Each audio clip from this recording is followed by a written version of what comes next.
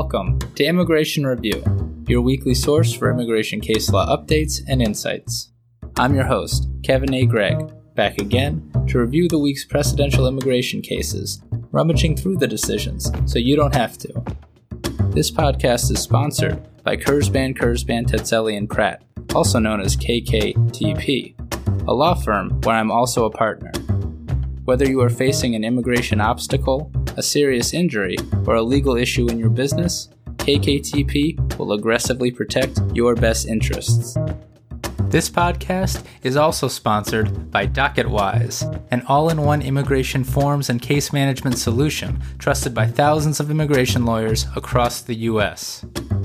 I really like DocketWise. It makes immigration applications easy by allowing the clients to provide information through simple online questionnaires that are shareable by text or email and available in multiple languages. Not only that, DocketWise provides a comprehensive group of case management features, including invoicing and calendaring, secure messaging, task management, and a lot more. You can learn all about DocketWise and receive a 10% discount on your subscription by heading to docketwise.com/immigration-review, so they know we sent you. And as always, this show does not constitute legal advice and has no bias other than to keep you up to date and to enable you, my dear colleagues, to excel in court. So, without further ado, let's start the review.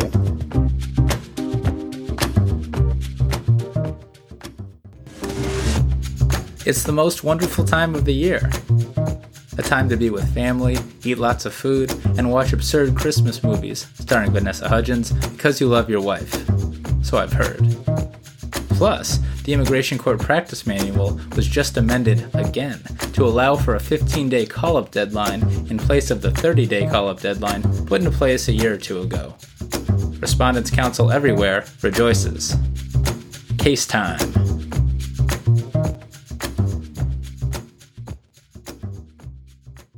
First, we have Juris v. Garland, published by the Second Circuit on December 17, 2021. This is a 43-page decision about inadmissibility and applications for admission. Mr. Juris is a lawful permanent resident from Poland who, in 2007, returned to Poland to care for his ailing grandfather. U.S. immigration law can be harsh, though.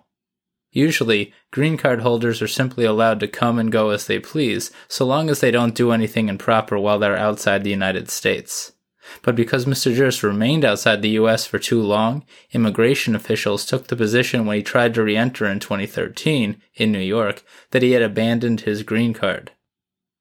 The immigration officials in 2013 in New York were a bit nicer than they were during the last administration's time in power, and instead of detaining Mr. Juris in an attempt to get him to give up the fight, immigration officials paroled him into the U.S. and placed him into removal proceedings for an immigration judge to determine whether he had abandoned his green card.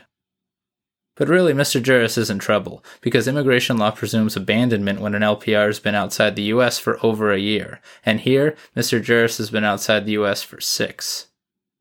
To prove that he always intended to return and that he never abandoned his green card during that time, he explained that he was only in Poland to care for his grandfather, who had Alzheimer's and dementia, and that he couldn't leave until his father retired and could then take the reins on the care in 2013. Mr. Juris didn't own any property in Poland or work there during this time, so that supports his non-abandonment. But he also didn't have any property in the U.S. during those 6 years, so that hurts him. The IJ ultimately ruled against Mr. Juris, finding that he had abandoned his LPR status. That made him a, quote, arriving alien, end quote, under immigration law, and made him inadmissible because he lacked a visa or other documents to enter the U.S. But immigration law always permits arriving aliens to withdraw their application for admission, and that includes many asylum seekers, by the way. You just have to ask before the IJ, or ICE for that matter, issues the removal order. While withdrawing an application for admission means that the non-citizen has to leave, it also completely avoids a final order of removal. And if the non-citizen has a path to return to the U.S. with a visa, it could be quite the benefit. Mr. Juris, through counsel, requested this after the IJ ruled against him on abandonment. DHS didn't oppose, and the IJ permitted Mr. Juris to withdraw his application for admission. Mr. Juris then appealed the inadmissibility abandonment issue to the BIA, asking in the alternative that the BIA also allow him to withdraw his application for admission if the BIA agrees with the IJ. The BIA did what the IJ did. Mr. Juris petitioned to the Second Circuit through new counsel and then, while the petition for review was pending, filed a motion to reopen with the BIA, claiming that he didn't know that asking to withdraw his application for admission meant that he was giving up his green card. The BIA denied that motion because, at a minimum, Mr. Juris hadn't alleged that his attorney at the time was ineffective. All of it got put together, baked, and ordered by the Second Circuit, and before the court, Oil conceded that the Second Circuit had jurisdiction, it appears, to review everything. So, the Second Circuit appointed a third attorney to argue as amicus that the court did not have jurisdiction. All right. After all the briefing, the Second Circuit first held that it did lack jurisdiction to review the IJ's decision to allow Mr. Juris to withdraw his application for admission. And that's because, to avoid the weeds and at a minimum, INA Section 242A2B divests circuits of jurisdiction to review purely discretionary determinations. And that's what a decision to allow, or not allow, a non-citizen to withdraw his application for admission is. And the court held that the same logic applies to the motion to reopen, because, quote, the motion to reopen and the order allowing the withdrawal of Mr. Juris's application for admission are sufficiently connected, such that our review of the former would undermine Congress's decision to bar our review of the latter, end quote.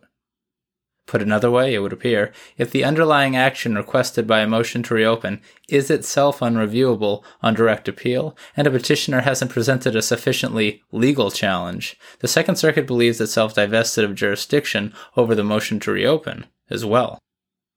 If you're still with me on all this jurisdiction, strap in, because we're not done. The court then held that it retained jurisdiction to review whether the IJ properly found Mr. Juris removable, notwithstanding the fact that Mr. Juris technically withdrew the application for admission. Well, kind of. The court remained unclear what effect the withdrawal of the application for admission and the IJ's inadmissibility finding had. After all, Mr. Juris withdrew his application for admission. Does that mean that the IJ's inadmissibility finding is moot? That it never happened at all? For, logic dictates, an individual can't be found inadmissible if he's not applying for admission.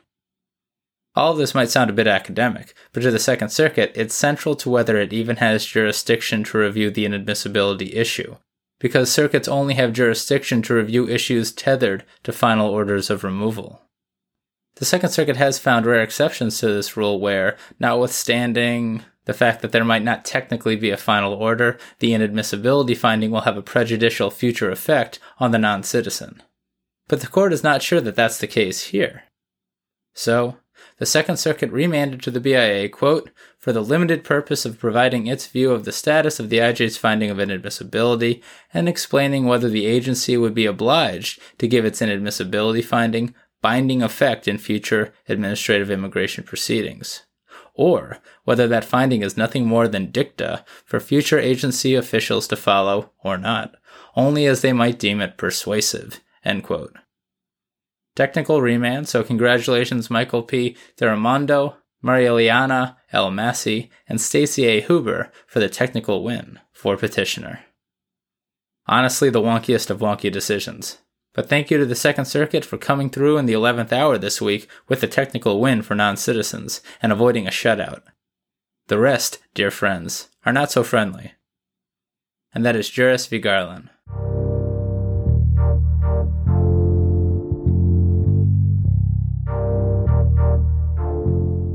Next is Bonet v. Garland, published by the First Circuit on December 13th, 2021. This case is about protection under the Convention Against Torture.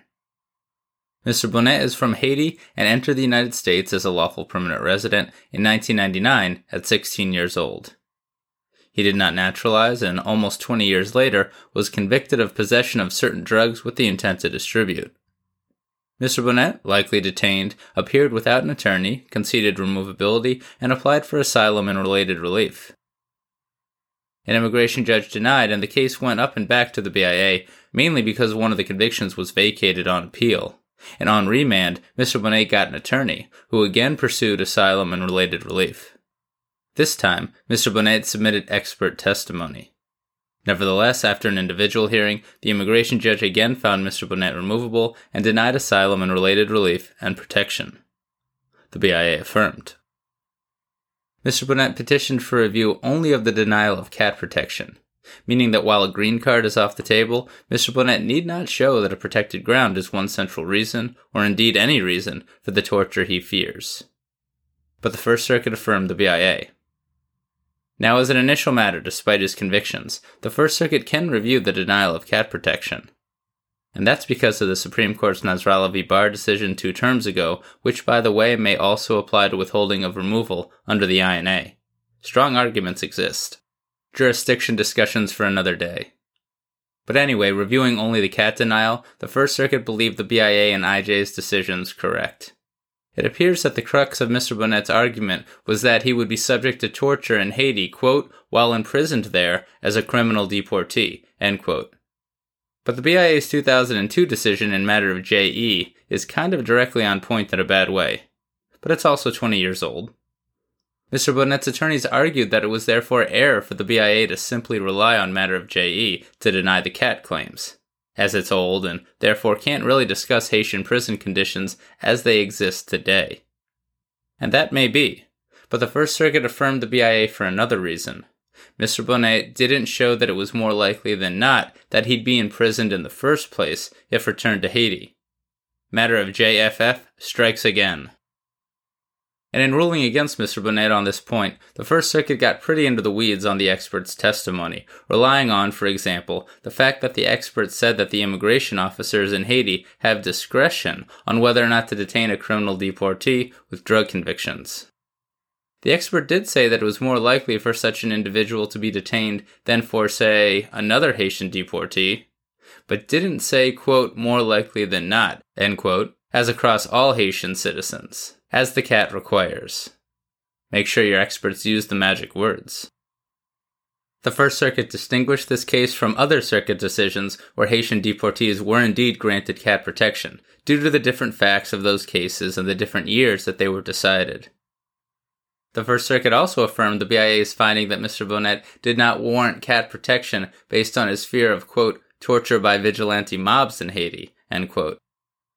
As the Haitian government wouldn't be the persecutor under such a scenario, Mr. Bonet would need to show that the Haitian government consents or acquiesces to these Haitian vigilante mobs.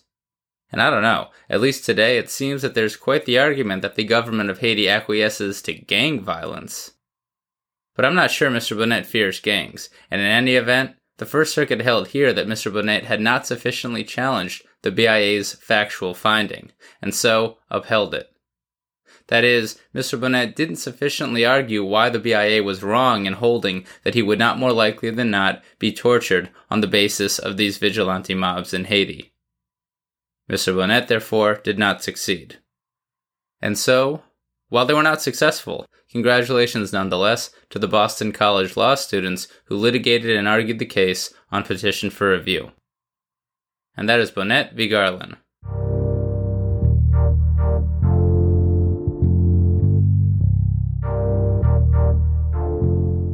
Moving on, we have Singh v. Garland, published by the Fifth Circuit on December 17th, 2021.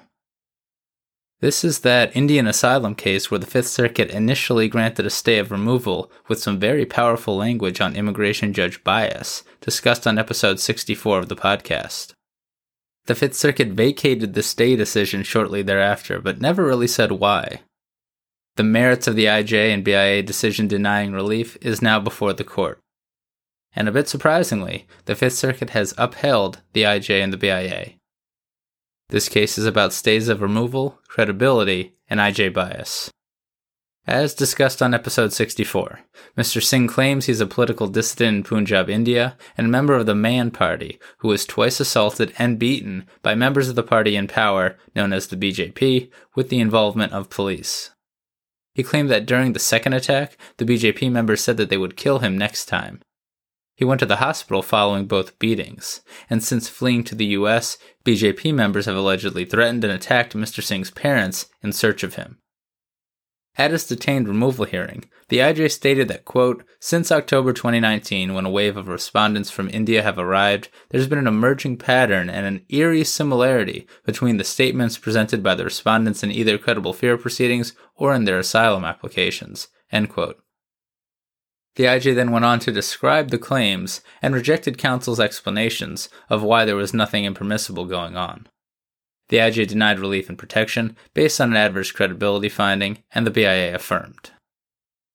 Now recall, in its since vacated decision on the stay, the Fifth Circuit had held that the IJ very, very likely failed to comply with the BIA's 2015 decision in matter of RKK, quote, applicable when an IJ relies on inter-proceeding similarities for an adverse credibility determination, end quote.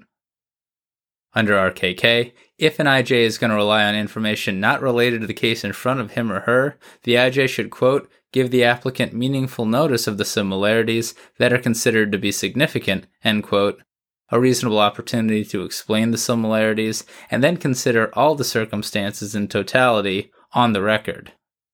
And as the Fifth Circuit explained last time, that's probably going to require a continuance. In this case, the IJ did not provide Mr. Singh with copies of the statements and documents from the other allegedly similar asylum cases that the IJ was relying upon, or anything really. The IJ just paraphrased similarities that the IJ had been seeing in other cases. As such, it doesn't appear that Mr. Singh had a reasonable opportunity to contest the serious allegations. That being said, in the Fifth Circuit, quote, even minor inconsistencies between an applicant's testimony and prior statements may form the basis of a negative credibility finding, end quote. Therefore, and even though the merits panel here held that, quote, the IJ's application of matter of RKK was questionable, end quote, as the IJ didn't give Mr. Singh, quote, meaningful notice or a reasonable chance to rebut, end quote, the extra record evidence that the IJ appeared to rely on, the IJ also based the adverse credibility finding on, among other things, a medical certificate that allegedly corroborated an attack with a date that actually postdates Mr. Singh's arrival into the United States. So that's not good. And it supports an adverse credibility finding independently, according to the court.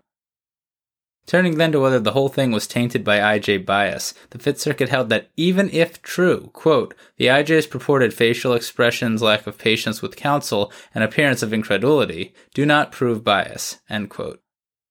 Nor will the IJ's high asylum denial rate, relied upon so heavily by the stay panel, support a bias argument here, because, quote, a raw statistic, end quote, even a statistic showing a 100% denial rate of asylum claims over 9 years, quote, cannot of itself show bias in a particular case, end quote. Not for nothing, though, the Fifth Circuit does state, relying on matter of exame from 1982, that high asylum rates combined with, quote, specific statements, end quote, that are made in a current or prior removal case may constitute grounds for a respondent to, quote, move to disqualify the IJ, end quote, if brought in the proceedings below. But Mr. Singh has now lost on the merits. 2 more things to conclude Mr. Singh's saga.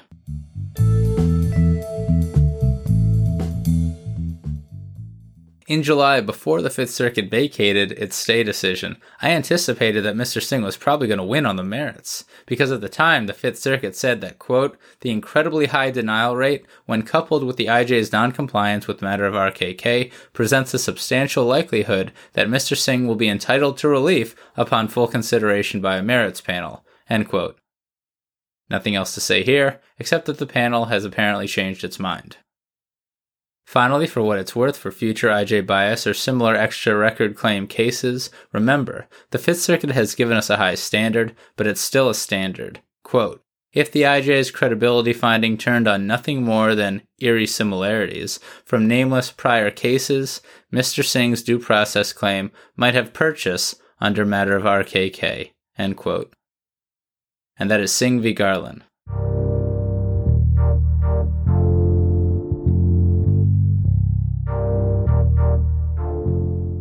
Moving along, we have Garcia-Ortiz v. Garland, published by the 8th Circuit on December 17, 2021. This case is about exceptional and extremely unusual hardship. And that's because Mr. Garcia Ortiz is from Mexico, entered the U.S. without authorization over 10 years ago, and when placed in removal proceedings, requested non-LPR cancellation of removal under INA Section 240A-B. Assuming that Mr. Garcia Ortiz is a good person, the relief would still require that he establish that a qualifying relative, LPR, or U.S. citizen, spouse, parent, or child would suffer exceptional and extremely unusual hardship should he be removed. An intentionally high standard created by Congress and passed into law in 1997 to remove more people. Candidly, sometimes, it's a bit of a stretch to meet the standard. But not so much here. Tragically, in 2018 and during the removal proceedings, Mr. Garcia Ortiz's U.S. citizen teenage daughter's depression led her to attempt suicide by ingesting a bunch of pills. Mr. Garcia Ortiz testified and presented evidence to show that his daughter needed her father in her life. Also, his son lost an eye after a paintball accident. Rough stuff. But, quote, the IJ disagreed, finding that the daughter never lost consciousness during the suicide attempt, made no further attempts to harm herself, indicated that therapy helped, had not scheduled any follow-up therapy, and appeared to be doing well, end quote. The BIA affirmed, as did the Eighth Circuit. And candidly, it was always going to be an uphill battle on petition for review, because hardship findings are pretty difficult to get circuits to review under the statutory scheme created by Congress in, you guessed it, 1997. To get around the jurisdictional bar, Mr. Garcia Ortiz first argued a legal issue, that, quote, by focusing solely on the daughter's current conditions, the BIA misapplied the standard for exceptional and extremely unusual hardship, end quote. And that is because, for example, in the seminal Ninth Circuit decision, Figueroa v. Mukasey, IJs must consider the hardship qualifying relatives will suffer whether they remain in the U.S. or accompany the non-citizen to the foreign country. The USCIS policy manual has this requirement as well for hardship findings, by the way. And that might be the standard in the Eighth Circuit. But here, Mr. Garcia Ortiz conceded that his, quote, children will remain in the United States with their mother if he is removed to Mexico, end quote. Due to that concession, therefore, said the Eighth Circuit, the IJ didn't need to analyze what would happen to the daughter in the future in Mexico. Extrapolating on that, the Eighth Circuit held that the IJ didn't err in simply focusing on the daughter's current psychological condition, because that condition indicated what would happen to her in the future in the United States should her father be removed and she remain in this country. As the BIA noted, the non-LPR cancellation of removal hardship standard is, quote, exceptional, end quote. As to whether the IJ and BIA erred in determining that the removal proceedings and possibility of her father's deportation had anything to do with the suicide attempt, the Eighth Circuit held that it was a discretionary factual challenge that the statute bars it from reviewing. The court also held that it lacked jurisdiction to review the IJ's clear error that the hardship wouldn't be so bad because Mr. Garcia Ortiz would have, quote, a distinct possibility, end quote, of returning to his family after a, quote, limited period of separation, end quote, in Mexico. That's clearly not true because with a removal order for someone like Mr. Garcia Ortiz, he'd be subject to 2 separate 10-year bars to even apply for a visa, much less actually then get that visa. But the BIA didn't rely on the IJ's clear error there, so it was not within the proper scope for the Eighth Circuit to review. Mr. Garcia Ortiz, therefore, will be removed. If you disagree with this decision or the analysis applied, check out the link in the show notes to the Political Action Committee Immigrants List, which advocates for legislative immigration reform to bring about much of the framework that existed pre-1997. And that is Garcia Ortiz v. Garland.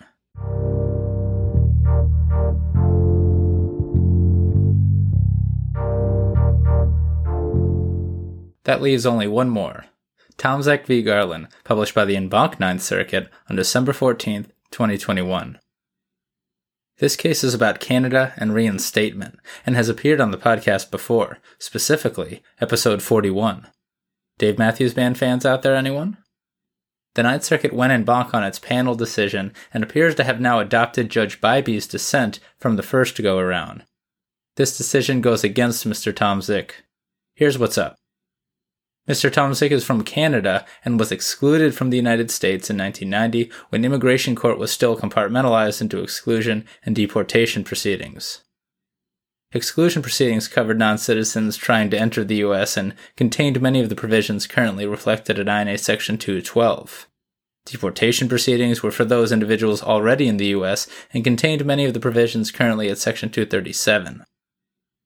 Mr. Tomzik was issued a final order of exclusion at the Canadian border for not having proper documents to enter the U.S. and due to a controlled substance conviction in Canada from 1971. Heads up, everyone, that's a two-way street. DUI convictions in the U.S., for example, have been known to bar individuals from entering Canada. Anyway, upon his exclusion into Canada, former INS provided him with a warning that he'd be subject to criminal penalty if he attempted to re-enter the U.S. within a year. But in accordance with the law at the time in 1990, the warning didn't say anything about entries after that 1 year.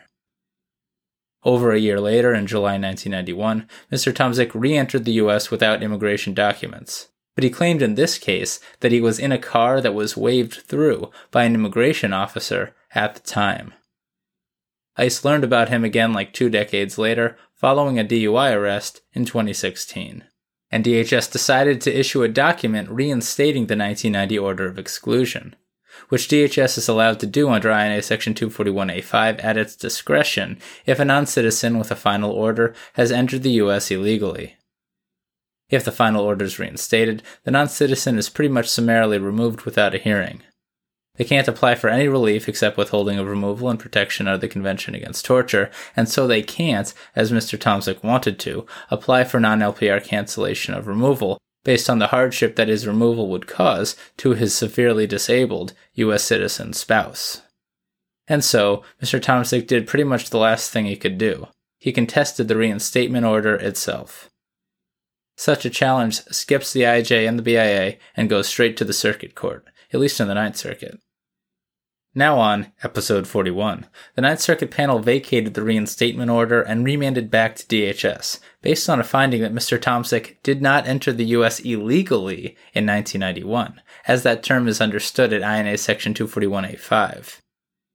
Essentially, the Ninth Circuit panel held that a procedurally valid admission, like a wave-through, lacking any fraud or misconduct on the part of the non-citizen, is not an illegal re-entry that can serve as a predicate for the reinstatement of a final order of removal, exclusion, deportation, whatever. As I mentioned at the time, Judge Bybee dissented emphatically. And here, the Ninth Circuit en banc panel appears to agree. Indeed, as we've discussed before, reinstatement only requires that DHS determine 3 things. The individual is a non-citizen, subject to a final order of removal, who illegally entered the U.S. And so this dispute here all comes down to that final element. Was it an illegal re-entry in 1991? The Ninth Circuit held that the INA doesn't define the term, so the court turned to dictionaries. According to the court, those definitions indicate that an entry is illegal when, quote, a non-citizen is forbidden by law from gaining admission into the country, end quote. The Ninth Circuit held that the definition was met here. Mr. Tomzik was not permitted to enter the U.S. under immigration law when he did so 25 years ago, following his final order of exclusion and the previous drug offense. That an immigration officer might have waved him through does not change that fact. A wave-through is not a waiver of inadmissibility, said the court. And according to the court, this decision aligns with its prior precedent and holdings out of the 10th and 7th Circuits. Having determined that reinstatement was proper under the statute, the Ninth Circuit rejected Mr. Tomzik's 3 other arguments. Mr. Tomzik first argued that the government should be equitably estopped from reinstating the final order because the government purportedly told him at the time that he was only barred from re-entering the U.S. for 1 year. But that's not actually what the document said back then. Instead, the document said that he must wait a year to request permission to re-enter, and that if he didn't, he committed a crime. So the document doesn't help him much. And it certainly doesn't establish that the U.S. government engaged in, quote, affirmative misconduct going beyond mere negligence, end quote, as required if an individual is to have any chance of succeeding on an estoppel claim against the U.S. government. Second, Mr. Tomzik argued that the reinstatement law, which came into effect in 1997, can't apply retroactively to him. Now, the Supreme Court has said that it can, but the Ninth Circuit said in the 2011 case Ixat v. Holder that reinstatement doesn't, quote, apply retroactively to a non-citizen who applied for immigration relief prior to IRIRA's effective date, and thus had a vested right to the adjudication of that application on its merits, end quote. So I guess it doesn't apply to somebody who unlawfully re-entered the United States before 1997, was put in deportation proceedings, and was applying for relief at the time or after the reinstatement provision was put into law in 1997? Unsure, and I need to read the case. But regardless, the Ninth Circuit held that that exception didn't apply to Mr. Tomzik, who simply re-entered the United States before IRIRA. He didn't apply for any relief with any government agency at any time before the reinstatement law came into effect. Finally, the Ninth Circuit rejected Mr. Tomzik's argument that reinstatement violated his constitutional right to remain with his U.S. citizen family of nearly 3 decades. The court held that such arguments do not raise constitutional concerns.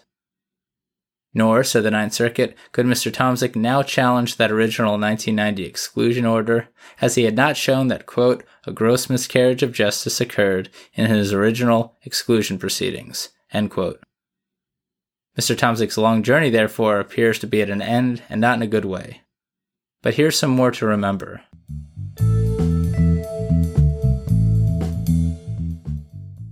Note: an immigration officer's wave-through is definitely not irrelevant. The genesis of Mr. Tomzik's argument is probably that matter of Keantan and similar Ninth Circuit and other circuit cases hold that a wave-through and entry at the border, even if illegal, will generally constitute an inspection and admission for adjustment of status purposes. That means, for example, that such a waved-through individual can become a lawful permanent resident if they marry a U.S. citizen and can prove that the wave-through happened. Mr. Tomzik is different because he had a final order of removal that was reinstated, and he's not trying to establish an inspection and admission. He's trying to show that the entry at the time was legal. The Ninth Circuit is not willing to extend Keantan and its precedent that far. And speaking of what, like reinstatement, is dead may never die, the Ninth Circuit withdrew and reissued its pretty important adverse credibility decision in Alcaraz Enriquez v. Garland this week, discussed on episode 73 of the podcast, and after the Supreme Court's Dye v. Garland decision, itself discussed on episode 69 of the podcast. But lest anyone fret, I have completed a side-by-side review of the two Alcaraz Enriquez's, Enrique, and cannot really see a difference. So check out episode 73 for the decision's analysis. And have a happy holidays, everyone, won't you? And that is Tomzik v. Garland. En banc redux.